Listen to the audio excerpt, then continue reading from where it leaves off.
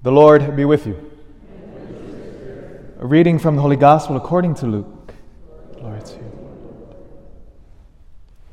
When the days were completed for their purification according to the law of Moses, Mary and Joseph took Jesus up to Jerusalem to present him to the Lord, just as it is written in the law of the Lord. Every male that opens the womb shall be consecrated to the Lord, and to offer the sacrifice of a pair of turtle doves or 2 young pigeons, in accordance with the dictate in the law of the Lord. Now, there was a man in Jerusalem whose name was Simeon. This man was righteous and devout, awaiting the consolation of Israel, and the Holy Spirit was upon him. It had been revealed to him by the Holy Spirit that he should not see death before he had seen Christ, the Christ of the Lord. He came in the Spirit into the temple. And when the parents brought in the child Jesus to perform the custom of the law in regard to him, he took him into his arms and blessed God, saying, "Now, Master, you may let your servant go in peace, according to your word. For my eyes have seen your salvation, which you prepared in the sight of all the peoples, a light for revelation to the Gentiles, and the glory of your people Israel." The Gospel of the Lord.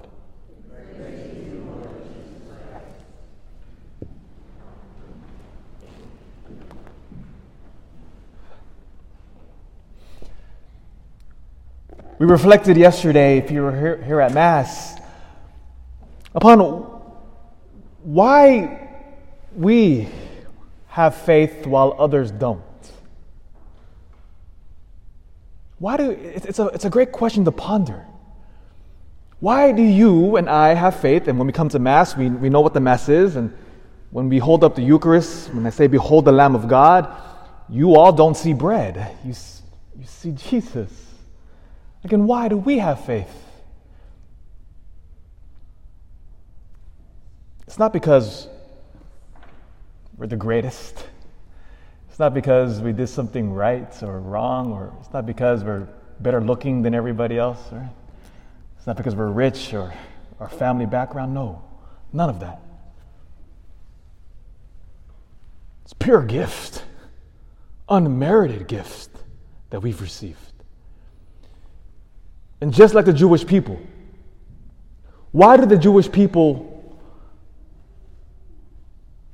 have this whole story of God revealing them, freeing them from Egypt, God choosing them as a chosen people, God giving them the Holy Land? Why? Because the Jewish people, again, are they better looking than the other tribes? Are they richer than everybody else? Why are they so special? Pure gift.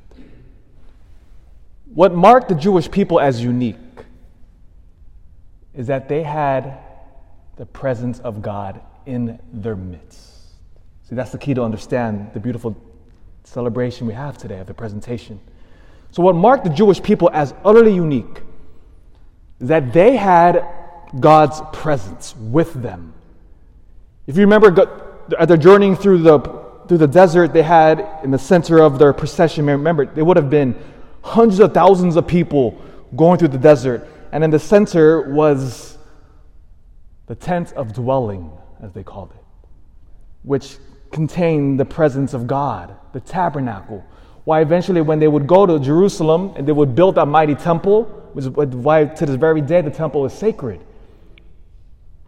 it's because they built the Holy of Holies, which contained the presence of God. That is why the Jewish people are unique, because they had the true living God. But then what happened? God's presence left the temple. And you see this in Ezekiel chapter 10. And the reason why God's presence left the temple was because of the sins of their idolatry. You see, there's a reaction, there's a consequence to our actions. And so what happened, again, if you read Ezekiel 10, all this is laid out. Because of their idolatry, The presence of God was removed from them. And now here's the other aspect of this. This is a beautiful thing. Despite our failings, our constant brokenness, our constant idolatry, our constant turning away from God, God is always faithful and He never forgets us. And so prophets, even though God's presence had left the temple, God promised that one day He would return. Again, why? Because are the Jewish people good looking? Are they powerful? Are they all of these things? No! Pure gift. We don't have to earn it. And for centuries they waited until today. Now watch what happens here next. As Jesus is presented as a baby, Mary and Joseph now bring him to the temple, signified by the light we just processed in. As they bring in the light now returns to the temple. Do you see what just happened here? Centuries and centuries of God removing His presence now returns, signified by the light. Christ now returns, and now Simeon is the first one to recognize this. Listen to the cry out of Simeon. Now, Master, let your servant go in peace. For my eyes have seen your salvation, which you have prepared in the sights of all the people, a revelation to the Gentiles, a glory for your people Israel. Do you see, God has returned now to the temple. And as Catholics, when we receive the Holy Eucharist, and this is the most beautiful thing, why as Catholics we are special, it's because we have God's presence returned in the flesh. Is it because we are holier than everybody else? More powerful? No. Pure gift.